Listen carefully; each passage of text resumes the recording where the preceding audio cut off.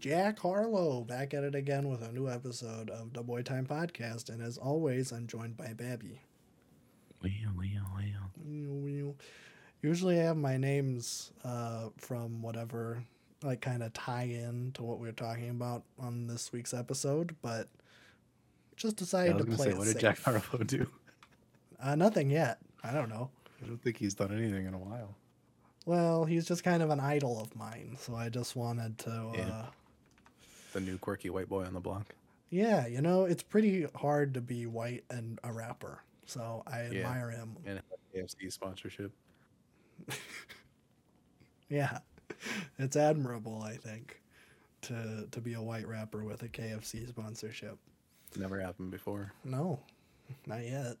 Well... Just took a white boy from Kentucky. Anyways, this week we're going to be talking about, we're not going to be talking about Blue Velvet. We just recorded did that. Yes, our second Boy Time feature is out, because I usually have the features out first. And by usually, I mean the one time we've done it before. So if you are interested in our thoughts on Blue Velvet, and Blue Velvet only, except it's kind of a greater conversation about David Lynch a little bit,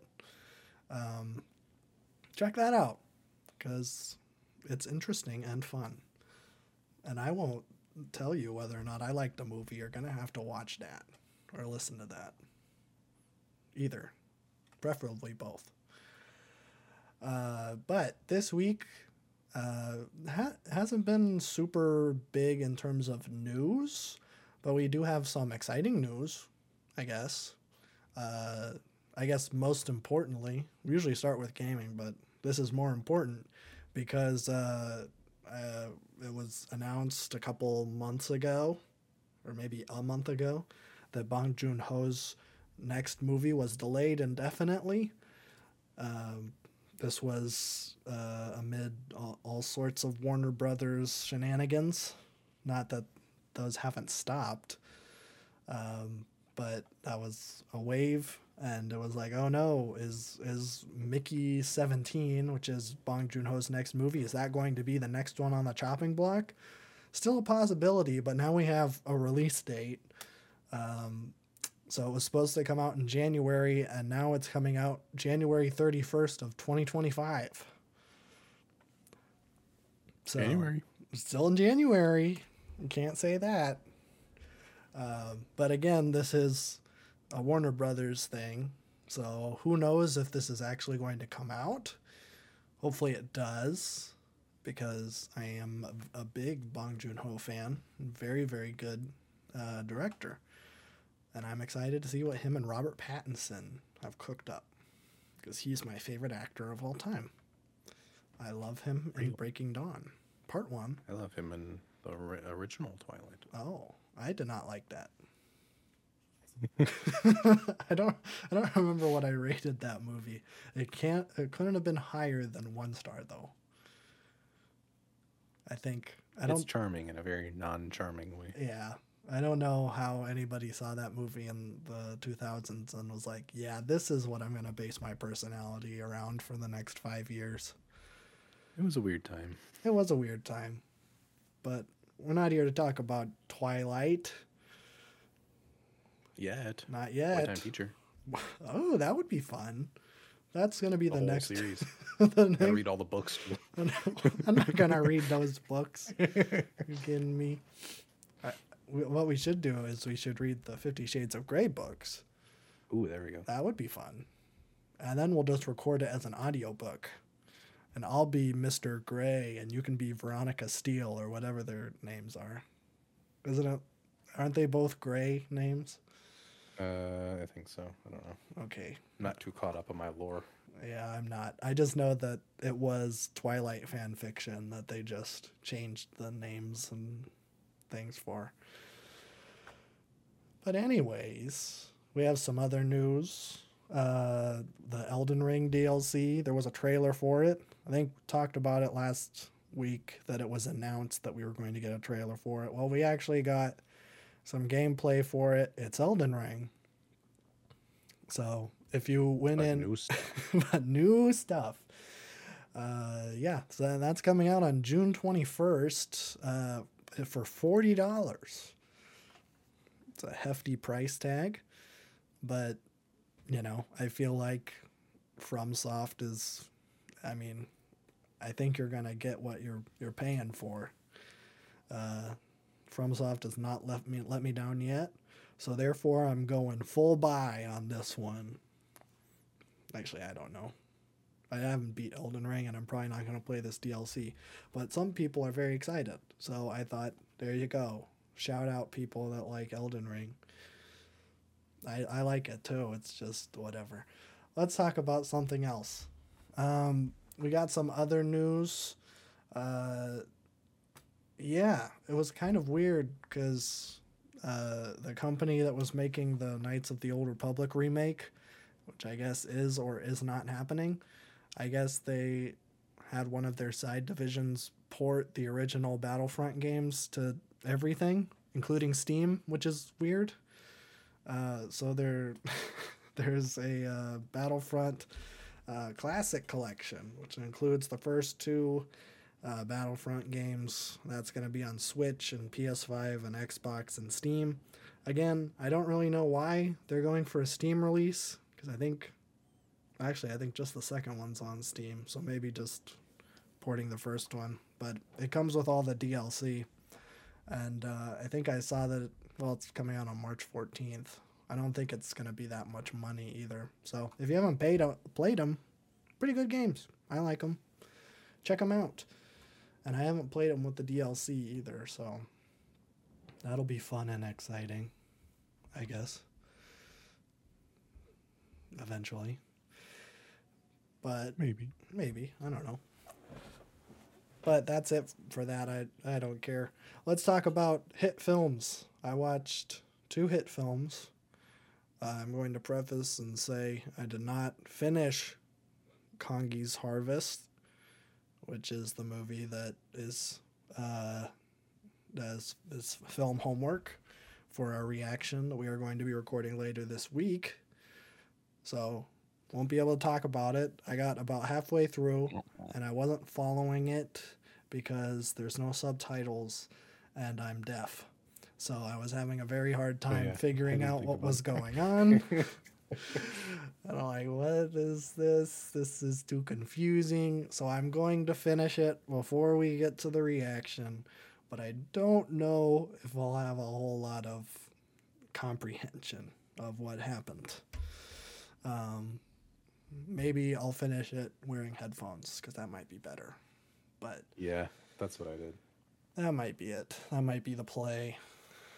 But instead, I watched 2 movies that are not really similar at all, but they have an aspect tying them together, and that Spike Lee either is or has remade these movies before.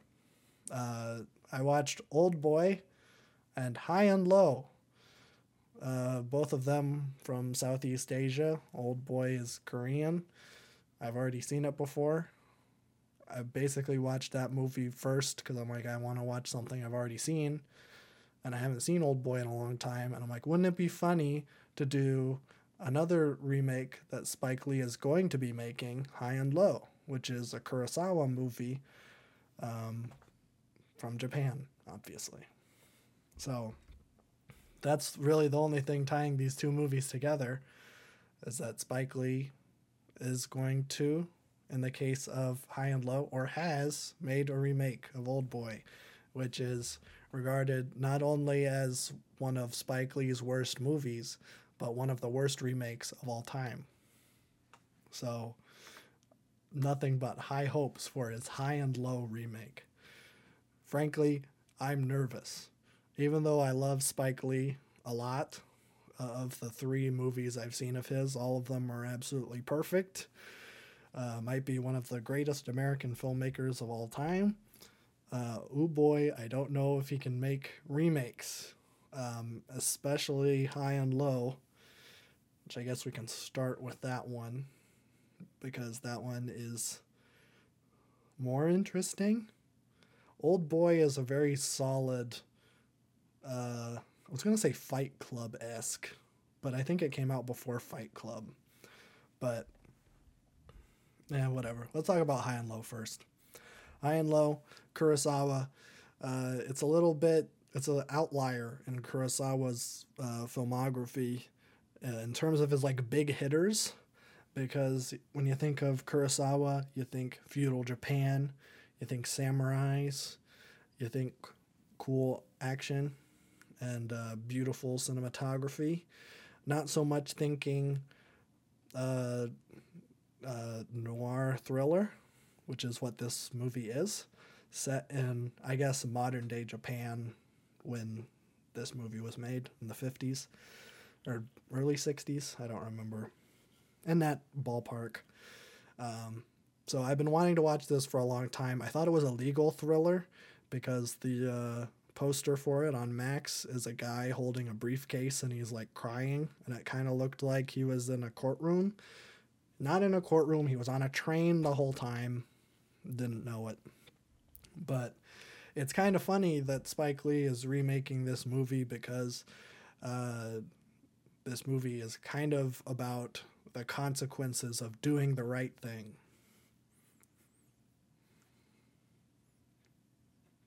It's the name of his movie is called Do the Right Thing. Get it? Do you get it? Do you understand?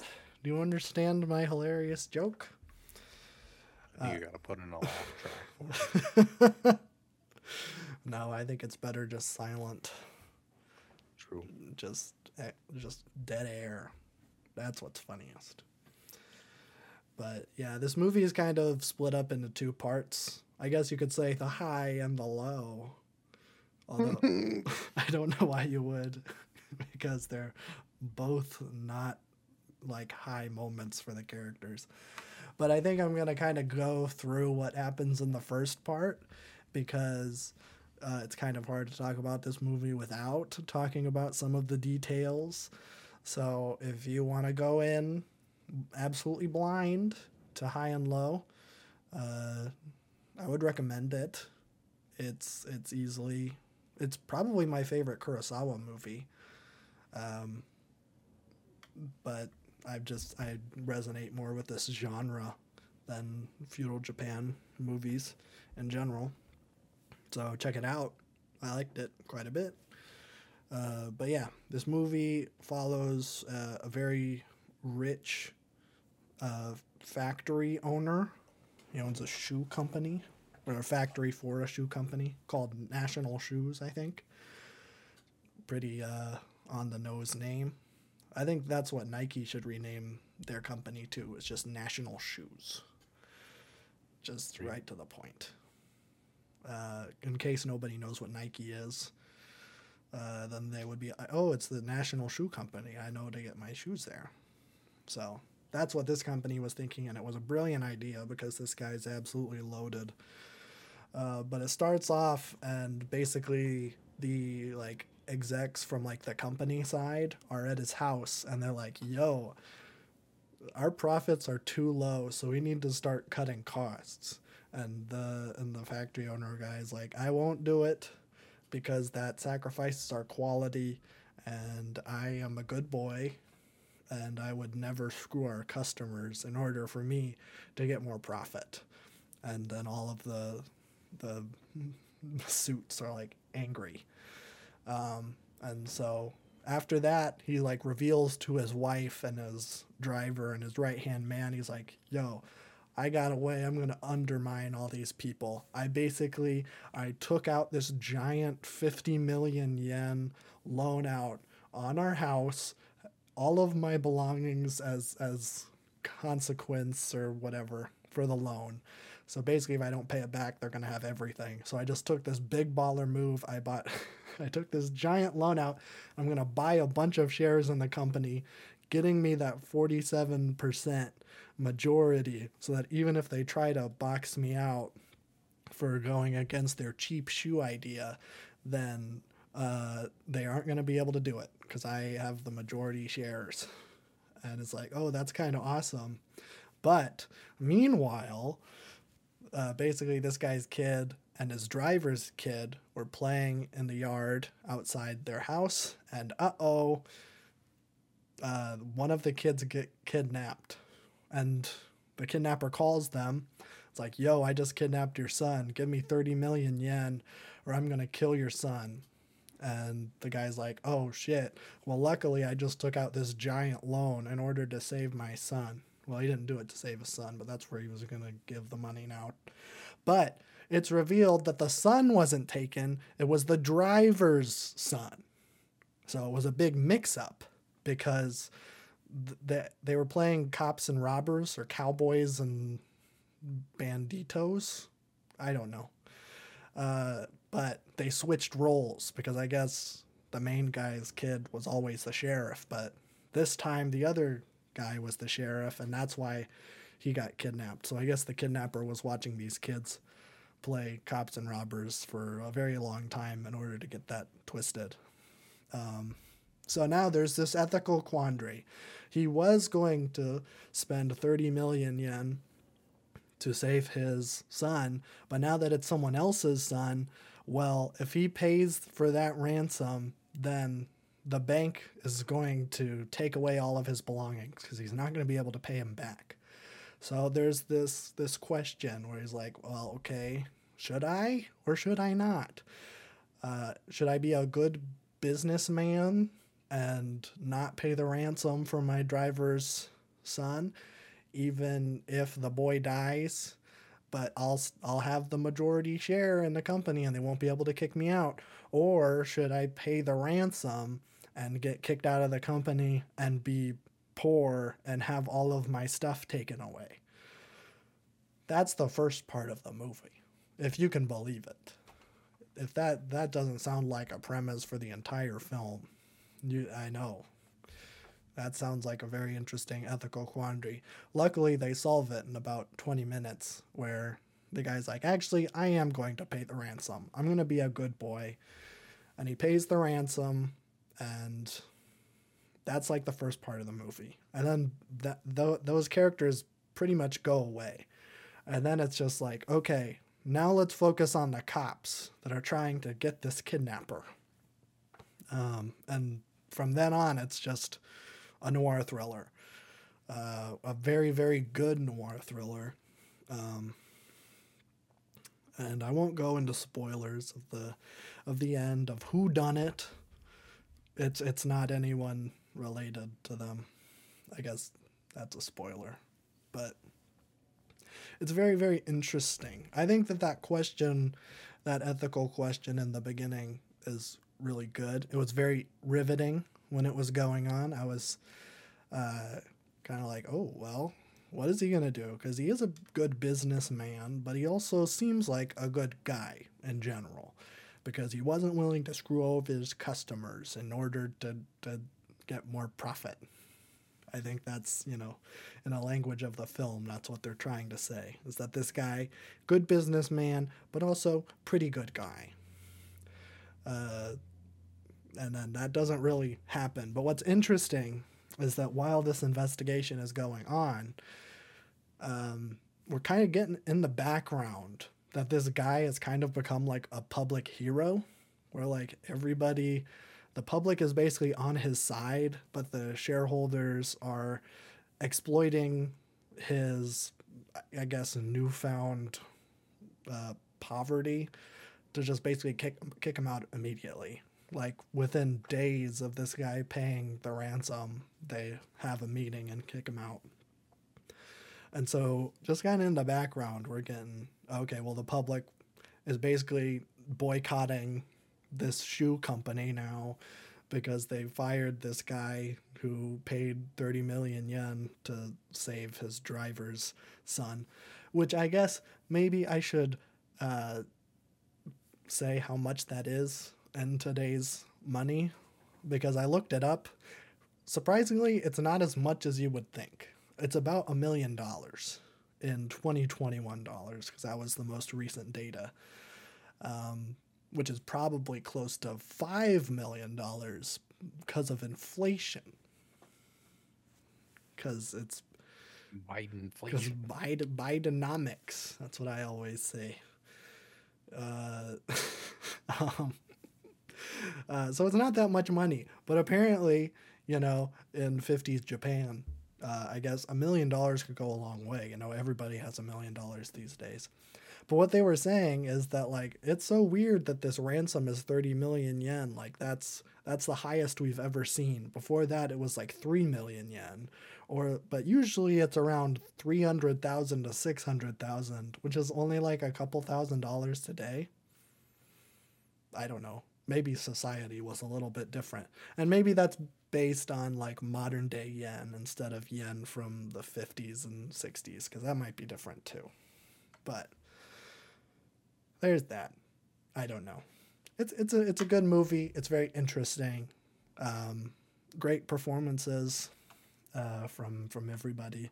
Some Kurosawa mainstays are there. The main guy from Seven Samurai plays the police commissioner, I think, or whatever equivalent is to Japan police.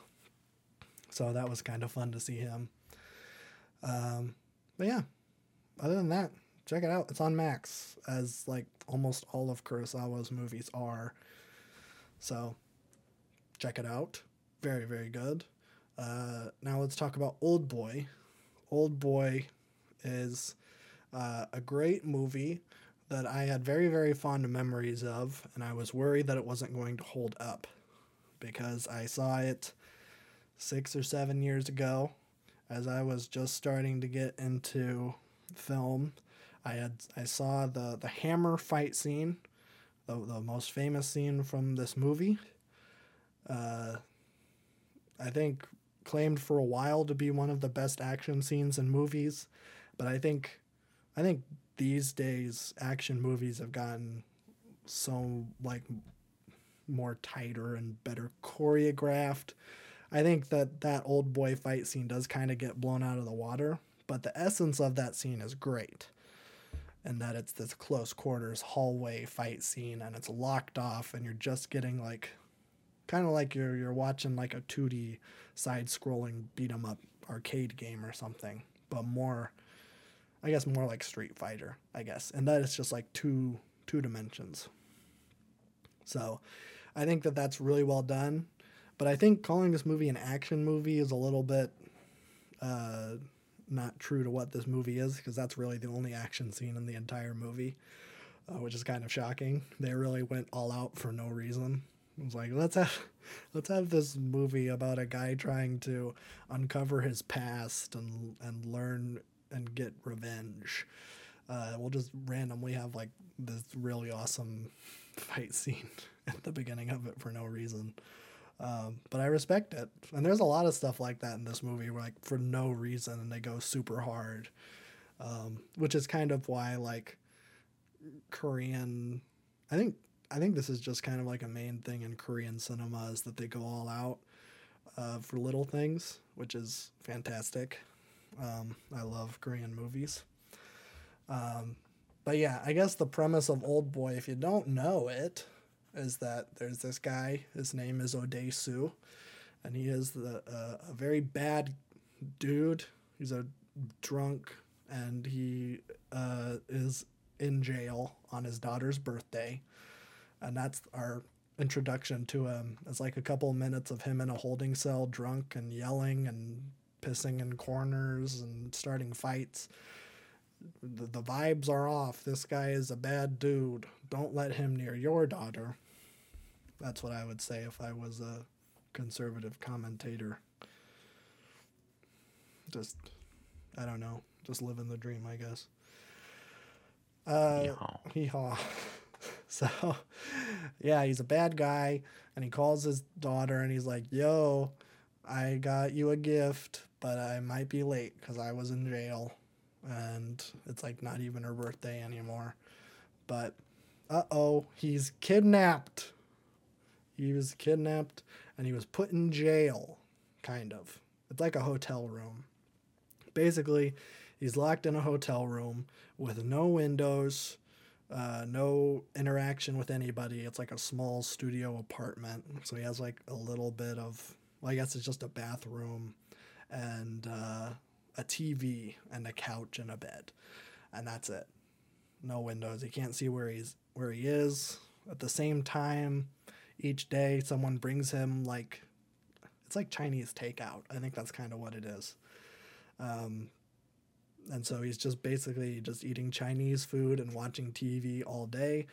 Nobody told him why he's there. Nobody told him for how long he's going to be there. Turns out he's there for 15 years,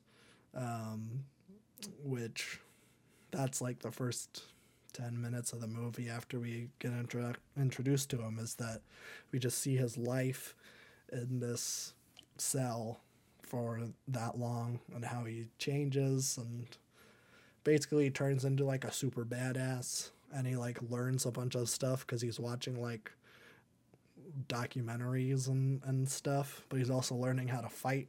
He's like punching the walls and he has like calluses on his knuckles until one day they drug him and he wakes up on the top of a building in a suitcase wearing a fancy suit and given a wallet and a cell phone, and there, he's out. No reason for why he was in there, no reason for why he was released. Now he's just released into a place that he does not recognize anymore because 15 years have passed. That's another thing they show too. Right before he's released, they do like a montage of like world events that happened like in that 15-year span. Frankly, not super familiar with South Korean history, so I didn't well, at least modern South Korean history, so I didn't really know a whole lot, but it was like going through like presidents going on. They showed 9/11 footage because this movie came out in the You go from military dictator to military dictator. Pretty much. Then there was like the first time that a South Korean president was in Pyongyang. They showed footage of that. Moon, I think. Other than that, I don't know. I don't recognize any of these faces. I just recognize the 9/11 footage and then Kim Il-sung. Those were the two people that that's all you need to know. Pretty much. Pretty much. I got the gist, you know? Okay, time has passed. It's been a long time. But yeah, it's just kind of, that's the thrust of it. He's basically put into this world, and now he has to figure out why he was put in this jail cell for so long and who did it and seek revenge. And it's a really good movie. It's better than I remembered it. It's just as weird and uncomfortable as I remembered. I didn't even remember it being uncomfortable. But there's multiple scenes where people get their teeth pulled out with the back end of a hammer. And to be honest, I just covered my eyes. I did not want to watch that. That is like one of my least favorite things in movies is torture scenes. So did not need to see that, frankly. But yeah, it's still a pretty G and good action movie. Really good story. Weird themes. There's an incest theme. Don't ask me why. I don't know why that's what they chose to be the running theme of the movie, but it's a thing. I don't know. I don't know if I should talk about it because I don't really want to spoil the end of this movie because the movie is so fun to just go into blind. At least that's how I did way back in the day. I didn't really remember most of what happened. I remember the end because the end is very shocking. But besides that, I didn't really remember anything, which was good because it was fun. It was quirky. It's action packed. And there's just a lot of weird incest stuff in it. So be prepared for that. I don't want to say a lot. There's two incest scenes, which really are only uncomfortable in retrospect because you only find out that they're related after the fact. Maybe I shouldn't even say that. Whatever. I don't care. Check out Old Boy, the 20-year anniversary re-release with like I think it had like extended scenes in it. It's on Netflix. It was re-released in theaters. I wasn't able to see it. I was very, very disappointed. But luckily, they released that version on Netflix, so check it out. Very, very good. You'll like it a lot, I swear. If I'm if I turned you off from the incest stuff, that's it's it's not that big a thing. Well, it is, but I don't know. I'm trying to redeem this movie because I feel like I painted it in such a bad light by saying all the incest stuff, even though it is a thing. Still check it out though. It's very, very good. But aside from that, that's all I watched this week, and that's all I have to talk about this week. I have a little bit of music thing, but I think Babby's going to bring it up anyways, so I'll just throw it on over to Babby for his segment of the show. We have a lot. A lot. We do. We'll start with SZA, I guess. Yeah, we're gonna be jumping around. Yeah, we'll start with SZA. SZA dropped Saturn, new single. Mm-hmm. I'll talk about that later. Saturn, the song is good. I like this song quite a bit. What are you gonna talk about later with SZA? I will say the live version of Saturn is my favorite, and that's the only one I listen to, and therefore it's the only one that's real in my head. What happened with the original? I just don't like it as much as the live version. Oh. What I don't like is artists releasing a single and then doing 5 versions of that single. Yeah, I don't like that either. You don't need a sped up version. You don't need an acapella. You don't even need an instrumental for this song. No. Honestly, you shouldn't have even made the studio version. Just release the live version. It's better. But the song is very good, and I'm glad that she dropped music. And I'm hoping this is on the new album. I'm assuming it is. I think so. But yeah, stylistically, still kind of similar to SOS, which is not a bad thing. But again, I can't even like talk about the song because I only listen to the live versions, because I know the live version has some different instrumentation and some more live elements that work really, really well with her voice. Yeah. I don't remember what the original instrumental even sounds like. They're pretty similar. I listened to them back to back. I think really the only thing that's different is that they do like no production on her voice, which I don't know if you can tell, but it's just like her. I think they filter out like because she's a little bit more nasally in the live version. Mm-hmm. She's getting it at a little bit of a lower tone. So I like them both, but I know that there was some like mixing issues when it was released. I think she tweeted about it. Oh, weird. But also, yeah, I think the story with this album is that it was going to be like a Control Deluxe, and then it just kind of grew into something else. So it's a lot of like offcuts of SOS, but yeah, its own thing. Yeah. So excited for that record, but the song is very good. Yeah.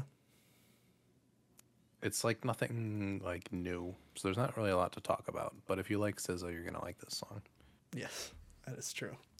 She's putting out consistently pretty great stuff. So check that out. Saturn, acapella version. That's the best one.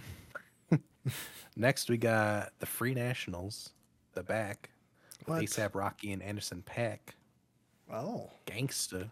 The song's also pretty good.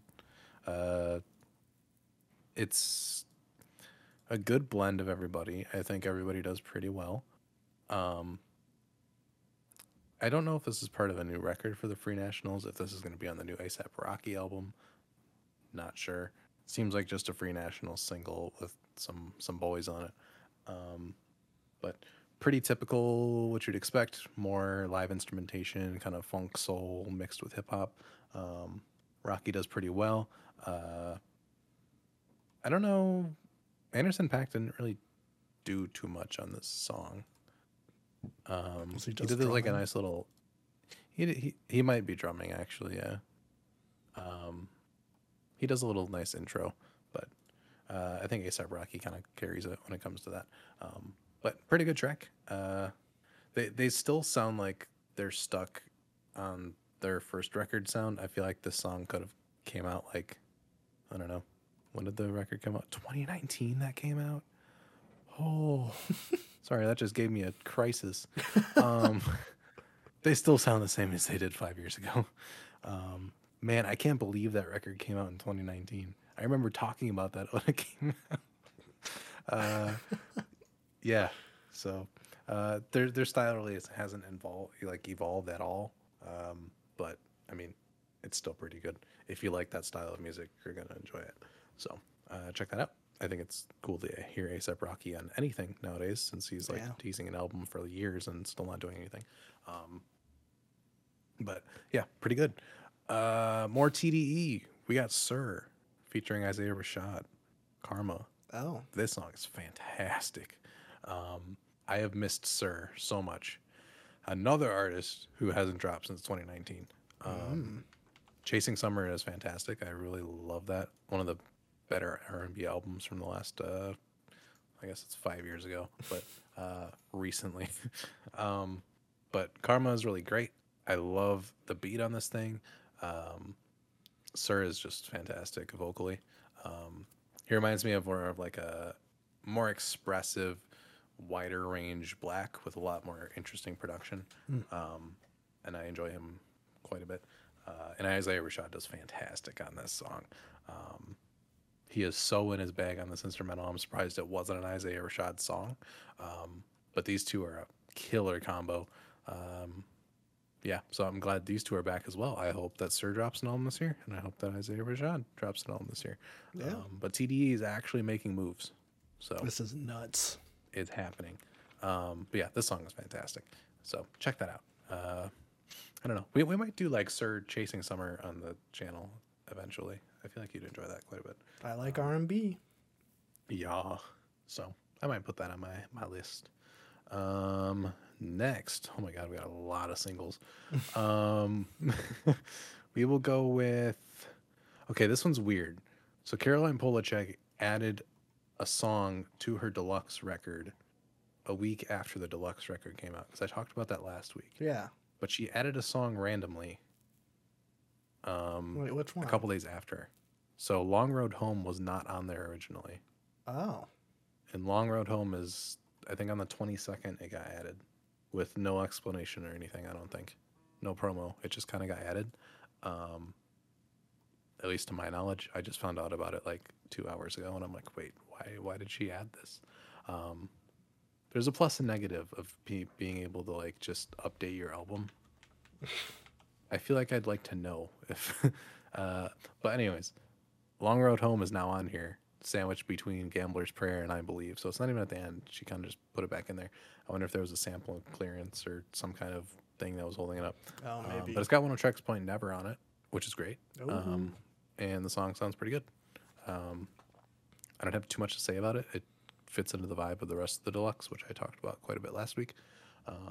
My thoughts on that have not changed. It's still a very, very, very good deluxe record. So enhances the original record, which is not always the case. True. Usually not the case. I think Yeet keeps adding songs to 2093 as well. Because we talked about the part 2 last week, but then I think there's a part 3 now, but it's only on his website because you have to buy it. Which honestly gets your bag. It's fun. It reminds me of like DLC for a video game, and it's kind of funny. It fits into the album theme, but it is kind of weird where you're just like, here's the real album 2 days later, or next day, part 2, 4 days later, part 3. It's kind of weird. It's a theme this week. I'll just say that. Speaking of themes this week, I need to talk about. So we talked about the SZA thing where she released the single but has like 4 different versions. Yeah. So everybody's favorite rapper, and favorite is in huge air quotes, French Montana dropped Mac and Cheese 5, which it's a great album title. So he did this, but there are 6 versions of this album on Spotify. Oh. There's one original. There's a version of the record, which is 6 hours. That includes every single song. Doesn't matter if it's a skit, an intro, and outro. Regular, sped up, slowed down, instrumental, and a cappella. Whoa. For every single song. And then he also has an album for every single variation of every single song. So there's one where everything's sped up, where everything's slowed down, where everything's an instrumental, and where everything's an acapella. Um, Why? Why there would is anyone there do is a that? there is a skit that has an instrumental version that is just white noise because it's a skit. They just took the stem from it and uploaded it. I think he said this because he was inspired by I don't know. Was it Taylor Swift? I don't think it was Taylor Swift. It was somebody. I don't think she's done Um, this before. no, but if you go to like his Spotify page and just click all, you can just scroll for days, and it's all just this stuff. Um, French Montana is one of the most annoying, mediocre rappers on earth, and then him doing this is just like so on brand. It's kind of funny. How was he number 297 in the world on Spotify? I Oh my don't god. know. Um, I think nobody so talks that about French Montana. Yeah, nobody likes French Montana. But he somehow gets all the features and everything. It's really weird. Oh, Um, so that's just an interesting side note. I thought that was hilarious because you could just like full screen your Spotify and just like have it get filled with the same album over and over again. It's like you're trying to play the algorithm, but you're not doing it in a way that actually works. I mean, both are annoying whether it works or not, but this is just kind of comical. Um, if somebody listens to your entire like hour long rap album a cappella, they are too much of a fan. I will yeah, say that. yeah, Um, Instrumentals make sense. Instrumentals will always make sense, but doing an a cappella, and I have strong feelings against speeding up and slowing down songs. I feel like if the artists intended to do that, they would just do that. I don't think there's any reason to do that. The whole slowed and reverb thing is stupid. I mean, chop and screwing is a different thing because there is like actual changes in production and cool stuff that actually works with those things. yeah. Like Thundercats Drunk has a chopped and screwed version that's really cool. But yeah, it's stupid. It's TikTok bait, and nobody's using a French Montana song as a TikTok song. I'm sorry, Really? unless they're like 45. But yeah, that was a side note. Continuing on. Um, Man, I have three more singles still. More Mother dropped another single for her upcoming record. What is the name of this album? Let me check. But the new single is All the Money. This is her second single from this record. Um, the Great Bailout, that's what it's called. That's very fitting. This one's great as well. I think I like Guilty more. It's more, I don't know. They're both very weird. They're not really they're all very spoken word, free jazz, ambient songs. So it's kind of hard to view them as like singles. Um, it's more like a movement type thing. But All the Money's pretty great. The instrumental's fantastic. She has some fantastic backing vocals from the featured artist Alia Al Sultani, which they have nothing on their Spotify at all, which is always great when a featured artist has no info. It's one of my favorite things, honestly. Um, but the song's great. The instrumental is fantastic. It's moody. The backing vocals create a really nice atmosphere. And she does some really great kind of spoken word. I guess you can call it poetry. Um, it's all very spoken word. It's just going through like different events and like she will say like art museums and talk about like the history of an art museum and then be like where'd they get all the money, obviously talking about like the British Art Museum and British museums in general, Yeah.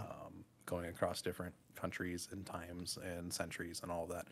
It's very cool. I really love it. She has such like she has a strong delivery. It's very nice to listen to. Yeah, she's killer. I'm so excited for this record. It's gonna be a really, really weird listen because it is so different. I know she has done rap albums like Brass, which is great. I love that album. And I think Jazz Codes even was still a little bit more conventional in the hip hop space. But I'm excited for her to dig back into like more free jazz with kind of like poetry over the top and that kind of thing. So I like the artsy stuff like that. But both these singles are fantastic, so I'm looking forward to this very much so. Yeah. Alrighty, two more singles. I didn't listen to any new albums this week, so I mean, all right, we got Joman which is I don't. I'm gonna have so much trouble with any of these pronunciations. Okay, so it was a Hati Noir.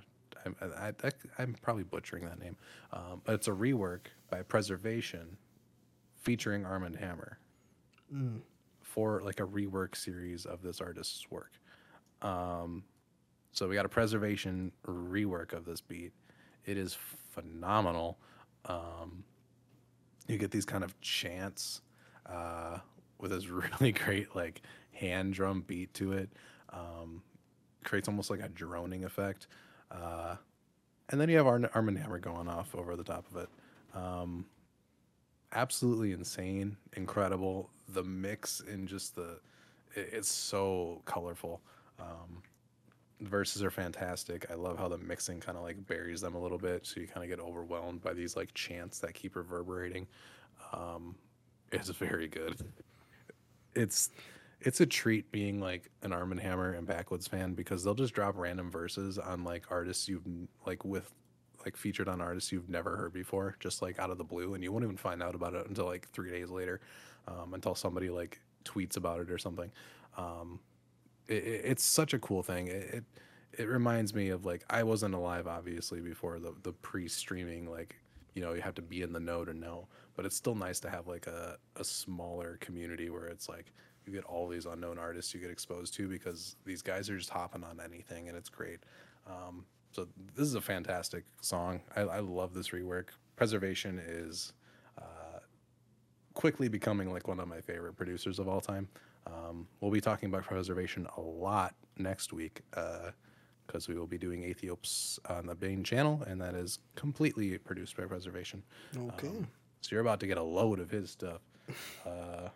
It's incredible. So very, very, very good there.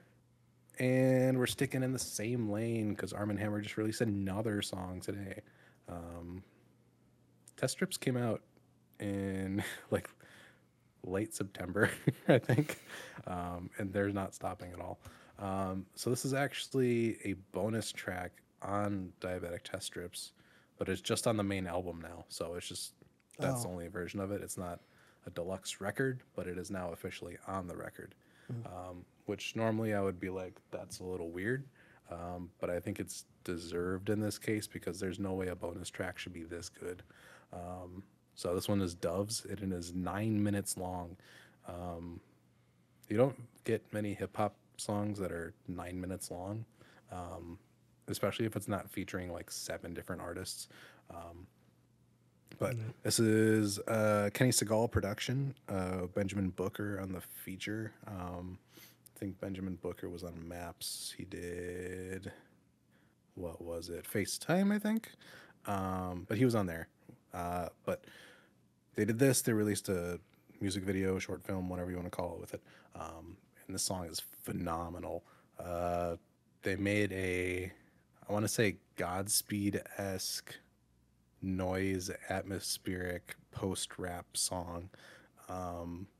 There's no verses for the first 4.5 minutes. Billy Woods has one verse, and then Elucid goes into this like he's singing on this thing pretty much, which is something he doesn't do very much. But oh my god, this thing is incredible. It's very hard to even talk about this song. You kind of just have to like listen to it. But this is something completely unique. Like I think by the time we get to Phoenix by Injury Reserve is the most like forward-thinking hip hop album of like the last 5 years, and I think people are kind of taking some influence from that now because like we're getting something like this, which is like almost a full-on ambient noise kind of track with like almost shoegaze type elements to it, in a way that seems completely natural and not just shoehorned in at all. And it is just like phenomenally done. Yeah, this is maybe the best song of the year. I don't know. I keep saying that every week because there's like there's one artist every week that just like blows everything out of the water. But yeah, this song is phenomenal. So check that out. It is now officially part of the record, which is pretty cool. I think this one definitely deserves to be. I don't know if there's going to be an official deluxe to Test Strips. I feel like they were talking about that somewhere. So I am kind of expecting something like that to come out this year. But it is interesting that they just put it on the main record. So we'll see what a deluxe looks like if that happens. Um, but I think that was all the new stuff this week. Uh, there was one piece of, I don't want to call it news, but word on the street. Um, Godspeed has new songs that they're playing in concert. Oh, I think there's 3 or 4 that are new that they're starting to play because they just kicked off their 2024 tour. And people heard some new stuff, and now everybody's like, "Oh, what's happening?" Um, I think there was one like random Belgian, because like sometimes they'll do like write ups on the artists that come to their venues or whatever. I think it was like one publication or venue in Belgium that said that there was going to be a new record out by them in September of this year, um, which is entirely possible. Um, but I haven't listened to any of the new songs. I don't like to do that, especially with bands who like test new material as they go, because I would like to just hear the final product. sure. Because sometimes you get attached to an early version and then they change it, and you're like, oh. But I mean, 3 new Godspeed songs. That sounds like a new record in the making to me, which would be fantastic. I kind of need some new of that in my life right now. So I will stay tuned to that very closely and see what that turns into. But I feel like it's time for them to release a new record. The last one was 2021, and they've been touring pretty nonstop. So I'd imagine some new material would spring out of that at some point. Um, I mean, Mr. Michael and Swans are doing the same thing at this exact moment. So, but I don't think that record will come for a while yet. But yeah, so new Godspeed, maybe confirmed. Maybe. Definitely not confirmed, but rumor has it there's new songs that's confirmed. So one thing leads to another there. Um, but yeah, I listened to 2 albums this week. Both were not new by any means. I've listened to one already, and I listened to one that I have not heard. Um, I re-listened to Fishman's. Man, this album title is just in Japanese, isn't it? Um, it's the one where they're pointing at the cloud and the lens flare. Uh, I need to find the name for it real quick, um, because it is really great. I just need to find it. Where are you, Fishman? But I think I want to do some Fishmans on the channel in some format because they are so good. The record's called Uchu Nippon Setagaya. Yeah, I'm I was gonna probably say it's butchering on the that. album cover. Is it? Uh huh. Oh yeah, there it is. I had to click on it to see that high. This was from the era where putting a Windows 98 lens flare on your album cover was cool. We've ran into this with the Flaming Lips. Although this album kind of knocks that Flaming Lips album out of the water. So, yeah, this thing is phenomenal. I forgot how good this album is. I think Long Season kind of takes, the cake is like the biggest Fishman's thing, and kind of overshadows this a bit. But this album is fantastic. It's such a feel good record. So I'm thinking about adding this to the wheel too, because I feel like this is just like a really really really fun time, and it's so incredibly well made. It would be easier to react to too, because I was trying to think of how we can do Long Season, but it's literally a 40-minute song. Um, so this might be cool. Give it a little bit more range, but this album is fantastic. Um, every year I come back to Fishman's at some point, and I'm just blown away again by how good they are once I start listening to them again. But heading to the opposite side of Japan, I listened to the Boris album Pink. I have not dove into Boris too much yet, although I probably will be, based off of this. They are kind of like a noise rock, sludge metal type group. Or I think they're a trio. Um, Pretty well known in the nerd space, I would say. Um, but they've been going since '98, and they're still releasing records. But this one is Pink, very noise rock, very almost grunge, um, with some stoner metal stuff in there. It's very good. It's very noisy. It's very aggressive. It's very fast. Um, it's a great time. I was looking for more stuff like this because that's kind of the itch I got right now. I'm back into more long form, kind of noisy stuff. So this was kind of the one I wanted to dive into, and it's pretty great. Um, I feel like the opener is like not at all uh, what the rest of the record sounds like. It's pretty chill, and then all of a sudden you get to the second song and your ears are getting blown out, and it goes over pretty well. I think the last song is my favorite though. The 10-minute "Just Abandon Myself" that is fantastic. The distortion they reach on this album is really, really, really great. Ever since I've been like really re-listening to Earth 2, I'm like craving something to meet that level of like satisfying distortion, and Boris is getting pretty close to that. So my first exposure to Boris, I'll be doing more. I kind of want to tackle Flood next because that one is just an hour and 10 minutes. I feel like it's divided into four parts. I don't know if it's one track, but it's just like Flood 1, Flood 2, and they're all like 13 minutes at least. One's 21 minutes. So I kind of want to hit that one next. But yeah, those are the things I've been listening to. I was in Japan for the week, I guess. Yeah. Completely unintentional. It just kind of worked out that way. But yeah, I don't know if there's anything coming for next week. I think Schoolboy Q is not this Friday, but next Friday. I'll be talking about that a lot because I am so. Oh, it is March 1st, actually. It's this Friday already. Oh my God. What? Thank God. All right. I'm talking about Schoolboy Q a lot next week. I'm very excited for this record. The couple of singles I've heard are fantastic. I think he just released the track list today. He's got a Rico Nasty feature. He's got Freddie Gibbs on there. He's got Absol on there. It's gonna be good. Oh. Be very good. I think Casey Musgraves comes out in March as well. Yep. Adrian Lanker too. Yes, sir. I think that's it in terms of March releases on my radar. I think that is true. Unless something unexpected happens, which can happen and does quite a bit. I feel like most of the releases this year have been like, or at least singles have been out of nowhere for me. Yeah. I mean, that SZA was just surprise dropped. Yeah, which I'm enjoying. I feel like singles are getting dropped like every single day of the week this year, and I am kind of enjoying it. Yeah, that's cool. It's better than having like nothing, and then Friday hits, and I have like so many things to listen to. Especially nice since last year was so slow. Yeah, this year is already like ramping up quite a bit, and I enjoy it. I mean, I have like a wide variety of albums that I've listened to this year. Most of them are from artists I haven't really listened to a lot of. And like, there's some singles this year that have been just insane. But yeah, channel this week we got Billy Wood's Ethiops. If you listen to the podcast, you know I've been yapping about that thing for years. Yeah. But we'll be doing it on the main channel. Should be an interesting experience. I'm putting Jerry through hell this week. We watched Blue Velvet. I'm asking him to watch Kongi's Harvest, and then we're listening to this album. It's fine. Sometimes you got to challenge yourself, you know?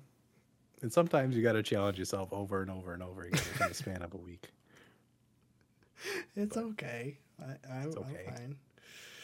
It'll be good. I think you'll enjoy it more than I'm expecting you to. So, it could be. The only thing I've listened to from him is Haram, and I was not so hot on that. But that was also like 3 years ago. It was, and that's also very different than this album. So, Haram is like psychedelic to the point of almost like being avant-garde. Yeah. This is the exact opposite. So I chose this one because there's enough of a grounding here where I think you can like get into it easier, even though it's going to be the most dense thing you've probably ever listened to lyrically. Probably. Yeah. I don't look into that so much, but yeah. Yeah. So we'll see how that goes on Thursday. But that video will have a lot more, probably like a lot more talking and discussion than we usually do on videos. So it'll be an interesting experience. But yeah, I think that's it. I don't think I'm forgetting anything. That was a lot of random singles and jumping around, but I don't think so. I mean, Good just week. check out the MGMT record, yes, we just did that. Yeah, and that slaps hard. it really does. Yeah. I was editing that video, and I'm like, man, I don't want to cut anything. I just know. want the whole song. I ran into that issue a lot. Yeah, it seems like people were not like very hot on that initially, but people are What? starting to come around a little bit. How? I don't know. I think I don't know. I don't know MGMT's like fan base too well, so it's hard to tell like what else they really get into. Oh, Um, I don't know. I thought this record was pretty great. I thought so too. Like it's not the flashiest thing in the world, but it's like consistently good. Yeah, I thought so. Yeah. Yeah. I've been listening to Frady's song so much. I think I've listened to it all the way through twice since recording that video. But I can't say what songs I go to a whole lot. I mean, what is that People song? People in the Streets. That's That's a a banger. banger. I also like Nothing Changes quite a bit. The long Yes. songs, those are the good ones. That's what I say. I say The longer the better. I say, yeah, I agree. I like longer songs now. I did want Careful to, what you wish for. yeah, well, that's fine. I did want to bring up something interesting. It's an artist that we haven't covered on the channel, although one of their albums is on my list. Is Runner with an extra N. With 3 N's. 3 N's. They released an album earlier this month, in the beginning of February. I didn't listen to it, but I just listened to it a couple days ago, and it's really interesting. Basically, I think what they were trying to do was they were going to, I think it was more or less just like an exercise in producing, I guess, in general. Because what they did was they just took all of the stems from their last album and then just created new music using those. So like they set out and they're like, we're not going to record anything new for this album. It's just going to be like recycled stuff from our last album. And I think it was just like this exercise, like it wasn't necessarily thought of to be like, oh, this is something I'm going to release to the public. But then they eventually did it. And it's kind of weird and interesting. Like it's mostly all just instrumentals, but I thought it was kind of quirky and fun. I'm not going to go back to it a whole lot, but I thought it was cool. So Stars dig that. Dust. That's what it's called, is Stars Dust. Multiple stars. Yes. And then all One of the dust. all of the tracks are just 1, 2, 3, 4. They're just numbered. Perfect. Yeah. So check that out if you want to.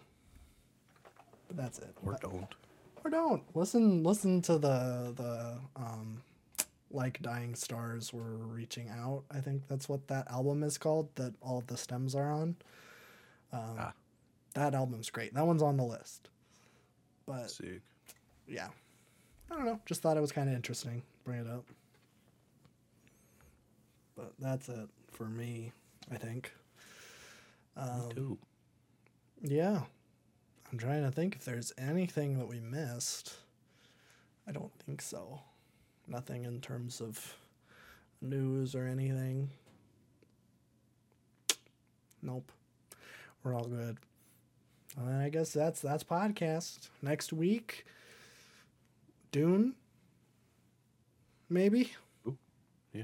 Dune 2 is going to be out. Whether or not I'm going to see it is another question. You gotta get the popcorn bucket. I don't think that my theater is going to have the popcorn bucket. Wah, wah. I think that's an AMC It's not thing. worth it then. Oh, is it? I think. I ain't doing that. There's no AMCs in Iowa anymore. Just period. And that's a good thing. For the most part, yeah. Let me see. I'm pretty sure it's yeah, it's AMC. AMC and Cinemark has the weird ones, but not Regal. Sorry, West Coast. Regal. Yeah. So I don't know. I'll probably rewatch Dune 1. I was gonna watch the David Lynch one for this podcast, and then I was like, I don't want to do that. Eventually, I'll watch the David Lynch Dune. But not today. Not today. I was like, I want to watch something good. That was kind of my thought process this week. And yeah, I watched 3 great movies, and half of one that I couldn't understand because I'm deaf and stupid. Yeah, I didn't think about that. There's any subtitles. Yeah, it's kind of hard, especially since they all have accents. Yes. That makes it very hard for me to understand. Cause I am deaf, on record, legally. True. I can say that. I don't think I can. I can't say that in like a court of law. Like if they made me swear on the Jesus Christ book that I was deaf, I probably wouldn't say it. But I guess, but it's like also like not false. it's not false. I wear hearing aids. Yeah. It would just be kind of weird if I'm like, I'm deaf and I'm talking and I can hear you fine. I run a music channel. I run a music channel. You gotta Listen believe. to things. Hey, deaf people like music too. True. Although The usually, vibrations. yeah, the vibrations. I've heard from deaf people that they like metal or like a gangster Yes. rap type thing where Yeah. it's just like Uh-huh. that. From what I I hear, listen to music that sounds like that and I can hear perfectly. that's true. I guess everyone is disabled in their own special way. That's the quote of the year.